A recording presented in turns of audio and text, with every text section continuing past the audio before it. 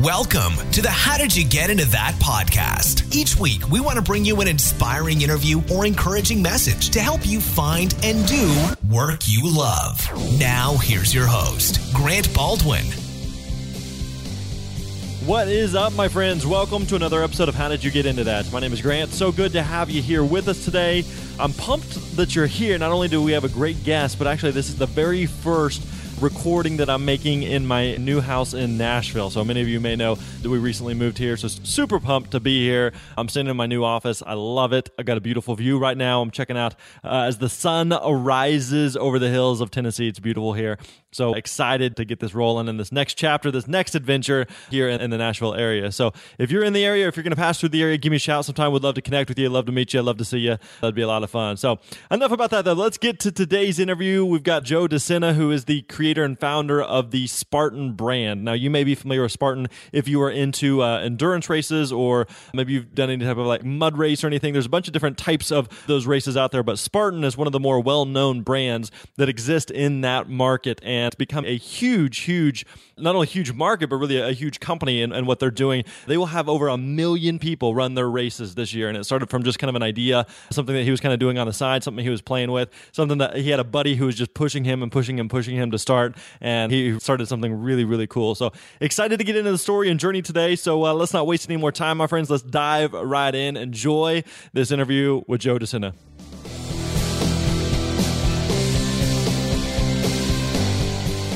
What is up, my friends? Welcome to another episode of How Did You Get Into That? Today, we are joined by Joe Sena, who is the founder of Spartan Race. This guy's been an entrepreneur, has got his hand in a bunch of different stuff. Recently started his own podcast, Spartan Up. We're going to talk all about his story and journey today. Excited to get into it. So, Joe, what is up, man? Welcome to the show. Thanks for having me. It's pretty early here in San Fran. I know. I appreciate you getting up. And we were just talking a little bit beforehand that you've already knocked out 200 burpees and you got another 100 more for the day. So even though it's early and the sun's not up out there, you're not messing around. We got to get it done every day. All right. So for someone that may not be familiar with Spartan, how would you describe? I honestly haven't done a race yet, but I've done several marathons, half marathons, triathlons, century rides. So I'm familiar with it, and it's probably the next iteration of something I want to try. But give us an overview of what is Spartan. It's funny. I've never answered the question this way before, but I'm going to throw this out. There's an image in everybody's mind when they hear the word Spartan, right? Whether it's the movie 300 or just a way to live, a sparse lifestyle. And so if you have that image, that's what the company's all about. And part of it is the race, which is a military-inspired obstacle race. So you're climbing over walls, you're crawling under barbed wire, you're jumping over fire. We're purposely putting athletic-based obstacles in your way at the most inopportune times to really mentally and physically break you down. And when you get to the finish line and you get that medal, it actually means something. You start to become transformed. In addition to that, we've got a philosophy. We wrote the book Spartan Up.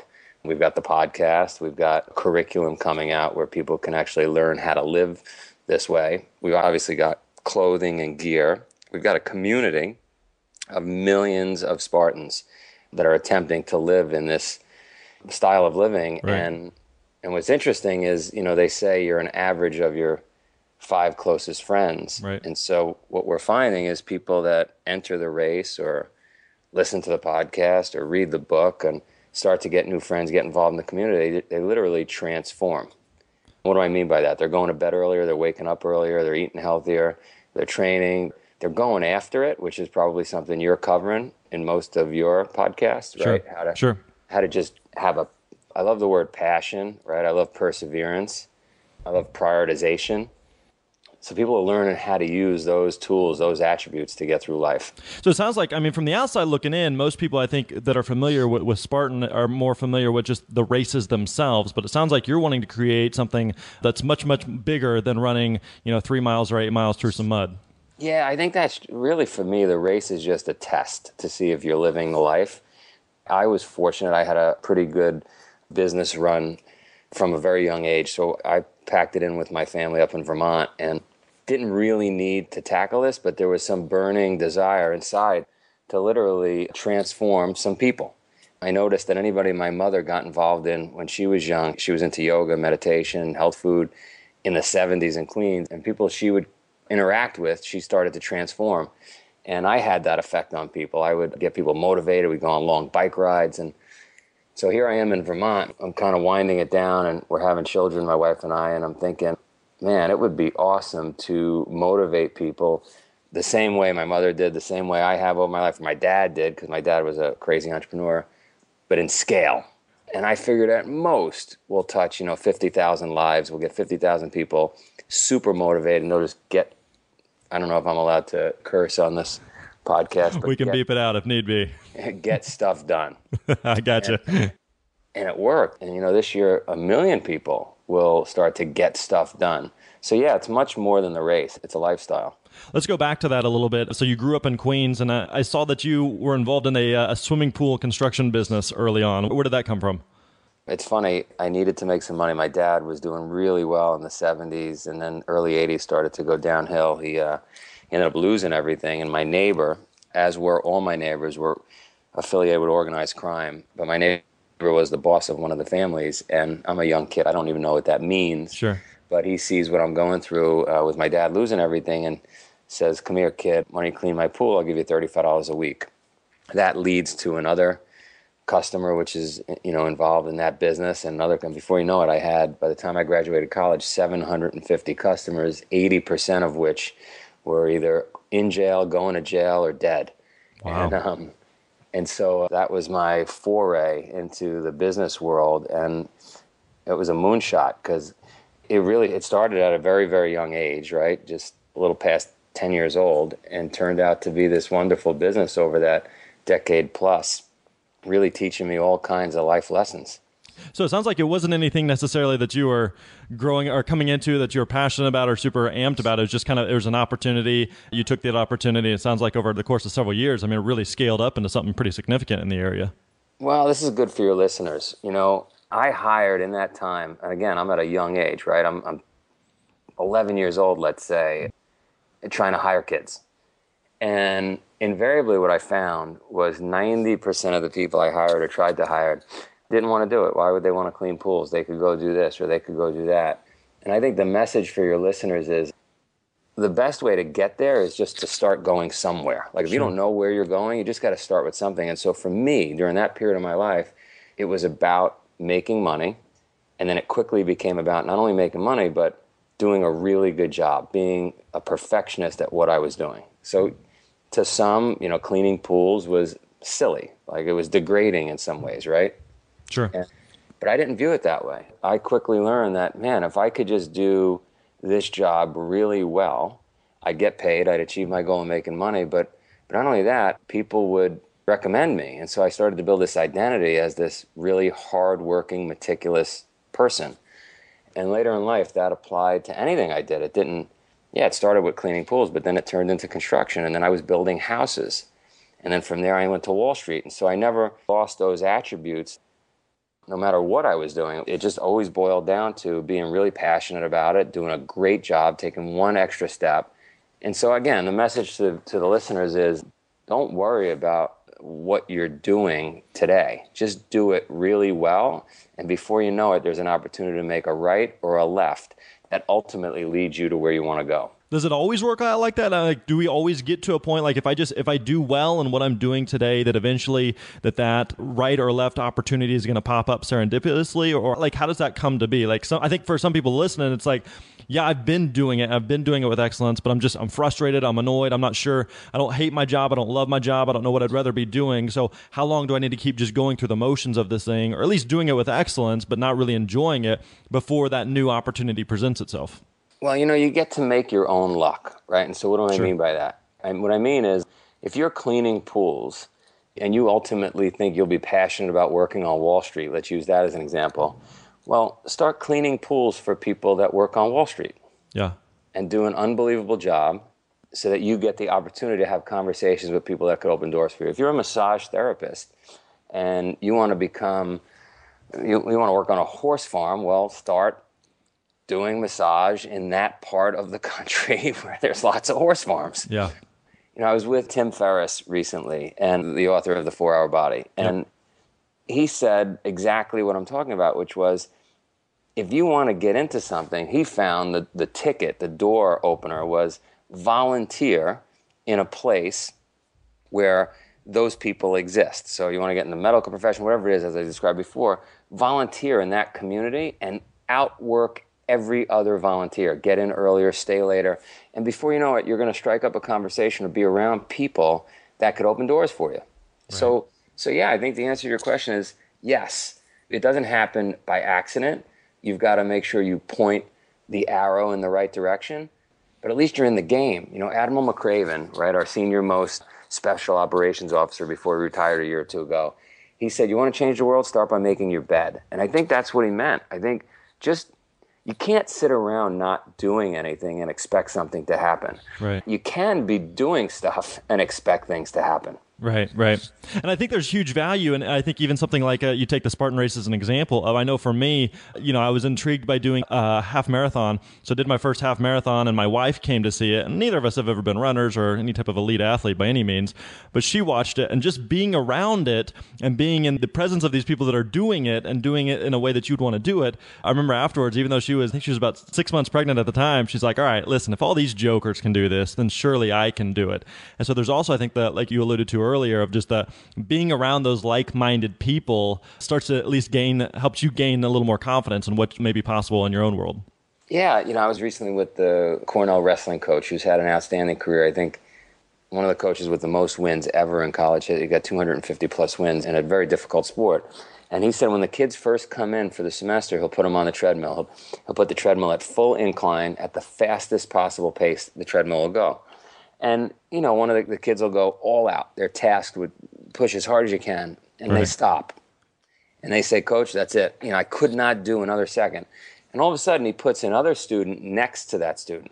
So now there's some competition, and the kids are breaking their previous records by minutes and minutes and minutes. Before you know it, they've doubled where they said they couldn't take another step. Wow. So if you're around people that are getting stuff done, you tend to get stuff. You know what I mean? Sure. You're around people that are sitting on the couch and drinking. Well, that's what you end up doing. Right. So for you, let's go back to your story a little bit. So you're in the pool business, you're in the construction business. At what point did Wall Street come into play? Was that something that you always aspired to? Or was it just something where it's like, well, I see an opportunity there where I can make a couple bucks. So where was your head at that point? Well, I'm going to answer that by going back 1 second. I had no intention of being in the swimming pool business. Yeah. I had no intention of being in the construction business. I had no intention of going to Cornell University, which they didn't accept me, and I kept pounding on the door until they did. And I had no intention of going to Wall Street. But I did have an intention on working hard and making money. That was my goal. And these were just ways to achieve that goal. Those opportunities opened up, and I walked through those doors. And so for Wall Street, I had met a gentleman who took a liking to me. Here's a tip for everybody. Always find older people that are successful and try to make them mentors, teachers, because they've been there before, and you'd be surprised how much an older person that's been successful actually wants to help younger people. True. You're intimidated to ask, but I know myself right now, I'm so inspired when a young person, a 20-year-old, 15-year-old, whatever they may be, actually shows signs of being a hard worker and just wanting to get stuff done. I'm thrilled to help that person. Thrilled. Right. So I was lucky. I stumbled upon this 60-year-old gentleman who had a very successful Wall Street career, and he saw a spark in me. And he was relentless. He would call me every month, at the first of the month for 2 years, saying, what are you doing with construction and pools? You need to get out of Queens. You need to go to Wall Street. And I kept thinking, this guy's a crackpot. I don't know what he's talking about. People on Wall Street lose money. I remember the 87 crash. And he stayed on me. And he ultimately forced me to take that left turn. At that time, I was making $250,000 a year with my business. I was a big man on campus in the sense that I was able to walk in any of these guys' homes and open the fridge. And I had a lot of friends in high places in Queens. And I was going to take 10 steps backwards and go earn $35,000 a year on Wall Street, which sounds ludicrous to a 24, 25-year-old. Right. But I did it. And it was a very tough first year. I mean, I'm getting berated by people. I didn't know what I was doing. I was making mistakes. And I took, 10 steps backwards to ultimately take, 100 steps forward. So is that ultimately the point of it for you? Was it just like, I've done all I can do or all I aspire to do in the pool or construction business, and over there I see a new mountain, a new opportunity that I can climb, so let's give that a shot, even if that means I have to backtrack a little bit in my career trajectory, but I know that the where I want to get to ultimately, the path that I'm currently on isn't going to get me there, so let's switch tracks and mean that I'm starting from the bottom. Is that kind of what you were thinking? Yeah, I think I was looking at it and saying, I can't work any more. I'm already working 20 hours a day. Yeah. I've got a ton of trucks. I've got labor problems where guys aren't showing up for work when they're supposed to. So incrementally, it would be very hard for me to turn $250,000 into $500,000 a year. It would have been a monumental task. And what this gentleman who was mentoring me finally taught me was, wow, the upside is unlimited in the finance business at that time. And for me, don't forget, the goal at that time was I wanted to make money. I wanted to make a good enough living that I could rest for a bit when it was time to launch a family. And so I rolled the dice and I took, like I said, 10 steps backwards to ultimately move 100 steps forward. So whenever you're in Wall Street, you have that first year that it's just a disaster for you, it sounds like. At what point are you feeling like you're starting to get the hang of it and you feel like this is maybe something you could do long term? It took a while. It took a while. I eventually, after a few years, started my own business there, which was, again, rolling the dice in a big way. And everybody that I had met there suggested that was a very stupid move. Why would any institution deal with a guy who had a background in swimming pools and construction and only a few years experience on Wall Street? And they were right. Within 10 months, we were going out of business. And then the phone rang.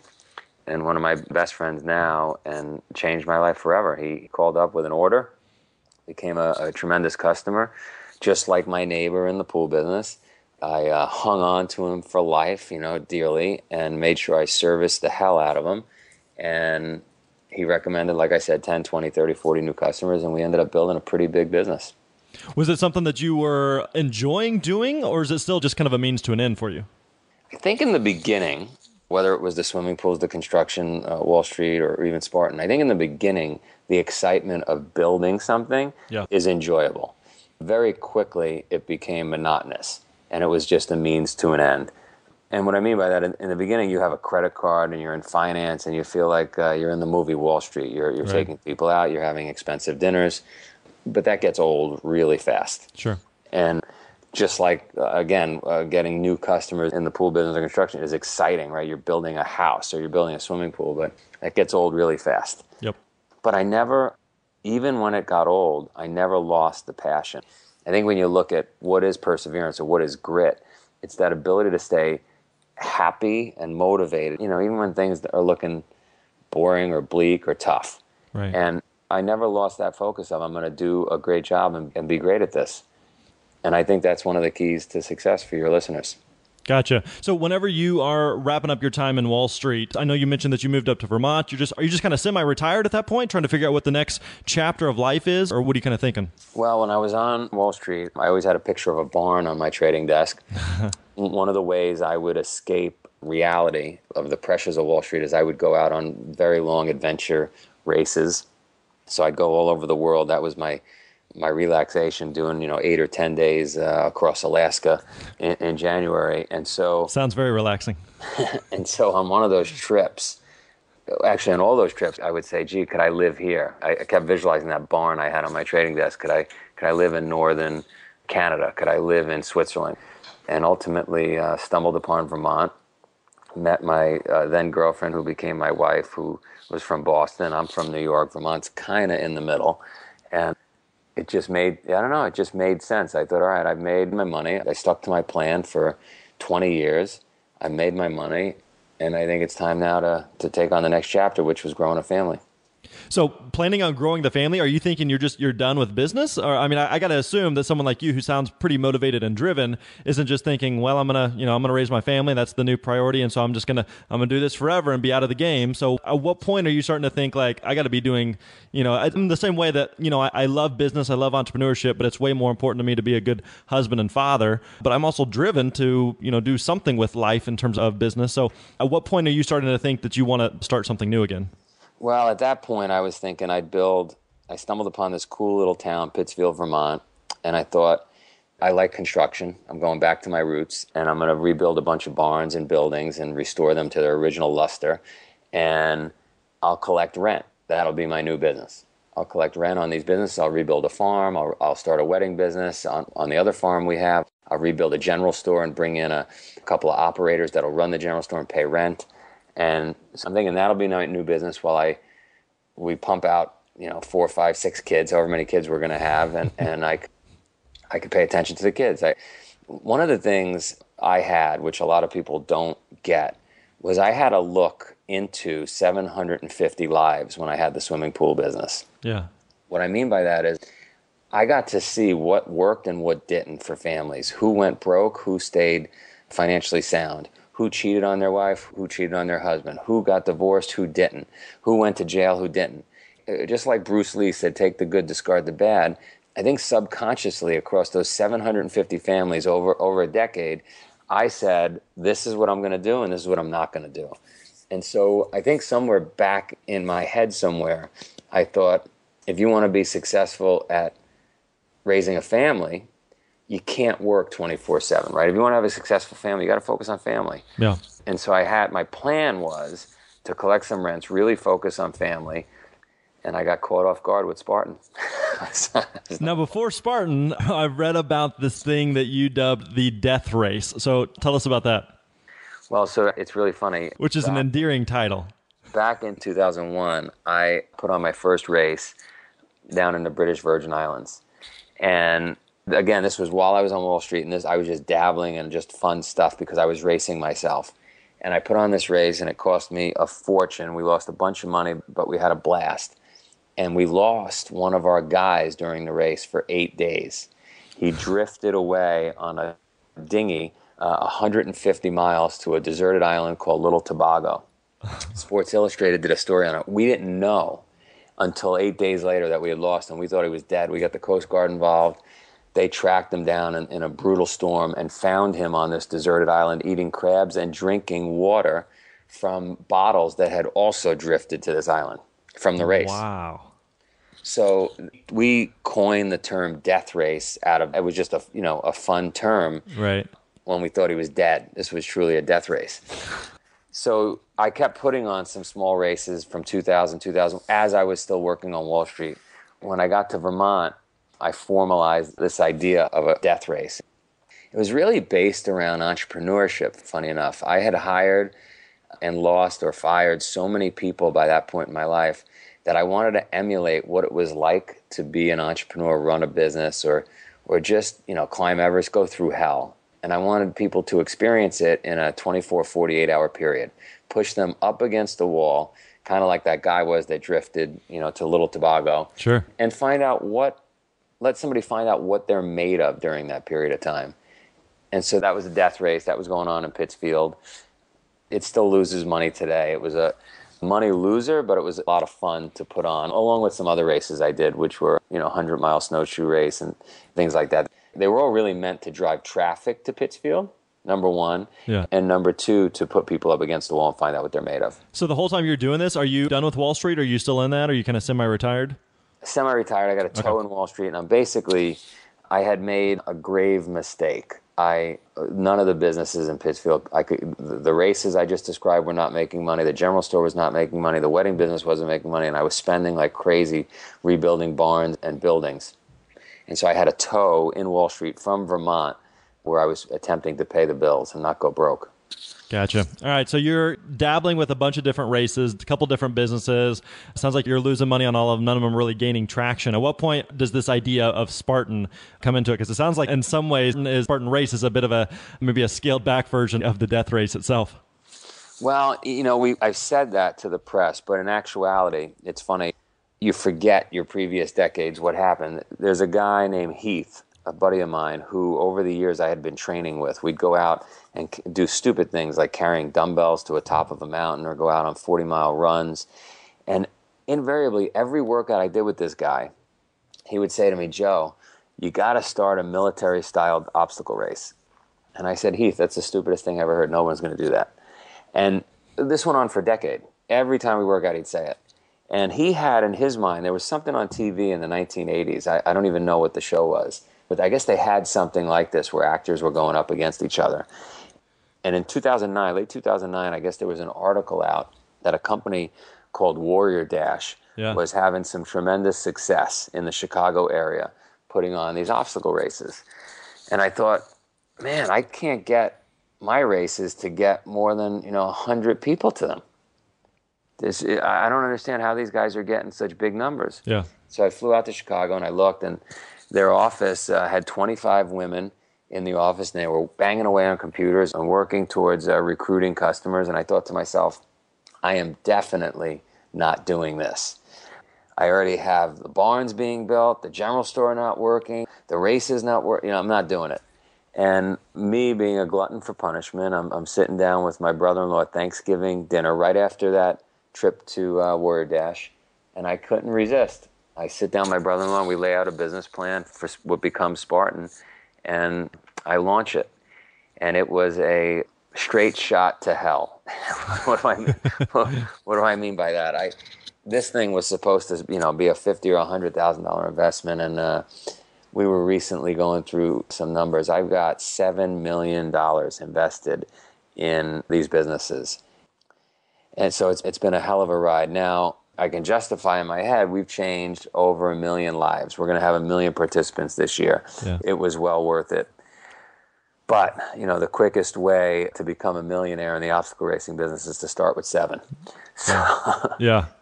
Well, I think that it's just an interesting point, because I'm looking at it from the outside, looking in and going, all right, you've got this background in the pool world, in construction, in Wall Street. And so to make this leap into adventure races, where it's not like you were you were doing some of this on the side just for your own benefit and pleasure, but it's not like you'd put a lot of, or you'd done the death race, but it's not like this is what you grew up in and you were this elite athlete in this culture, but it's just something like, I see this opportunity, so we're going to try this. So that first couple that you do, is the whole thing just a complete failure? It was a complete failure from a financial standpoint. And I kept thinking, I had read what the owner of Subway said about when he was building Subway sandwich shops. Yeah. The first one was a dud. The second one was a dud. And he was quickly going broke. And he thought, if I keep opening them, customers will think that we're doing really well. And so, you fake it until you make it. And I thought, well, at this point, I'm so far underwater, I guess I got to fake it till we make it. And we just kept putting on races, kept losing money. And I just hoped that there would be some sort of network effect where the person in San Francisco would talk to the person in Texas, would talk to somebody in New York, and they'd just say, you got to try a Spartan race. And it eventually worked, but it took 4 years of just brutal financial bleeding. So why do you not give up at that point, though? I mean, you're going 4 years of just throwing money after money after money into this black hole. It seems like it's not gaining any traction, or you feel like you may not be getting anywhere. So why don't you give up? And I don't know, maybe it's just the stubbornness of being a Spartan in general. But I think for someone that's listening to this who may, again, feel in that same spot of going, I'm trying this idea, and I'm trying this idea, and I'm trying this idea, and I just keep hitting the wall, and I just don't know if it's worth it, or if I'm giving up too short or too soon, or at what point do I give up, or should I give up? And so why didn't you give up 4 years into it where it's not going anywhere? Well, that's the $64 million question that people have to ask themselves. I mean, the reason a mountain climber dies is because they don't turn around when they're supposed to. Yeah. So, but if I look at the history of my successes, I didn't make money in the pool and construction business for the first probably 6 years. I didn't make any money, but I stuck with it. And what I mean by make money is I was able to pay my own bills, but it wasn't like we had a profit at the end of the year. When I went to Wall Street, it was the same thing. Remember, I was going through really, really tough time before it turned. And so you end up learning from your past successes that perseverance is going to get you to the top. The problem is, if you use that technique that got you to the top in the past, it could be fatal, like in the example of the mountain climber. Sure. And Spartan was nearly fatal 3 times. I remember my bookkeeper walking over to me in the office one day and saying, you're dead. We can't pay our bills. Not just at Spartan, but you've completely wiped us out everywhere. And I thought, that's not good. I called a bunch of buddies on Wall Street and I said, look, this is not going to make sense. You don't understand what I'm doing here, this race thing. But I need money and I need it fast. And they saved the day. They sent me money on Monday with no paperwork, and that they were awesome. And then a second group saved the day a year later, and then a third group saved the day a year after that. So I don't really have an answer for you. I mean, I think people out there that are struggling and saying, should I do this? Should I pivot? Should I quit? I think that question can only be answered based on what they want their legacy to be. If you want to be the greatest mountain climber that ever lived, you might take the chance in bad weather to go the remaining 100 meters and get to the top. It could be fatal. If you want to be, the greatest Wall Street trader, you might go for it. For me, I would say it was a little bit of stupidity with Spartan, a little bit of passion. There was something in my gut, though, that was telling me this could work. And it did. All right. I'm curious if you ever worried that it would fail when you are at those points. So what we're going to do, though, I'm going to let you ponder that for a second. I got a couple other questions about the Spartan race in general and Spartan the brand, but we're going to save those for the bonus round. But before we wrap up here, you've got your own podcast, Spartan Up, and I've listened to several episodes. Really, really good stuff. Tell us a little bit about what the Spartan podcast is and why someone maybe should tune in and subscribe. It's funny. It's very similar to the question you're asking. I want to know, is my instinct correct about success? Are these attributes that I have in my head the secrets to success? And so I said, you know what, it'd be cool to do a podcast, but I'm only going to do it if I get to interview successful people. It could be a monk. It could be, Richard Branson, the guy who shot bin Laden, we released yesterday. And so I interview them for 20 minutes, and I just want to know, what are the attributes that got them to where they are, so that selfishly I could use some of them myself, and the listeners could use some. Excellent. Good stuff. Well, people definitely stop by and check that out. Spartan Up is a great podcast. Make sure you subscribe to that within iTunes or wherever you may be listening to your podcast. Leave a rating and review on that one as well. But really good stuff. Joe, we've got to get a couple more questions, so we'll hop back on, and I encourage people to stick around for the bonus round. We'll be coming at you again real quick. But Joe, in the meantime, in addition to the Spartan Up podcast, where else can we find out more about you and Spartan Race and what you guys have going on? Just go to Spartan.com. Cool. Sounds good. All right, we'll be coming right back with the bonus round.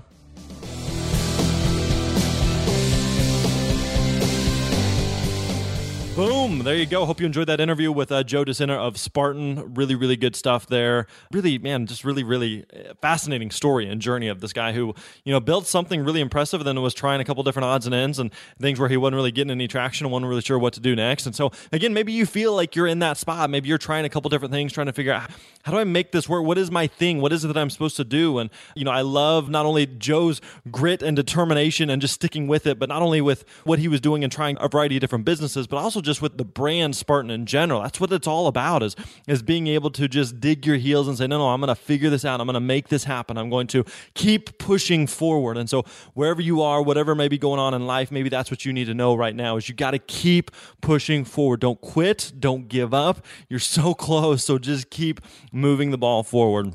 Hey, if you enjoyed the interview, we would love for you to subscribe to the podcast. We'd also love if you left us a rating and review within iTunes. That really helps us out and help other people to find the show. And always feel free to email me, grant@grantbaldwin.com. Let me know what you're chewing on, what you're wrestling with. Let us know if there's anything that we can do for you. Also, as always, if you enjoyed the interview, we encourage you to stick around for the bonus edition. We stuck around, Joe and I talked for another couple minutes, so you can download that at grantbaldwin.com or within your app, wherever you are listening to this interview right now. You can download that material and listen to another 5-6 minutes. Joe and I chat for another few, so you want to check that out. So, all right, that wraps up this episode of the How Did You Get Into That podcast. Thanks for hanging out with us. Really appreciate it. We'll be coming at you again real soon. You're awesome.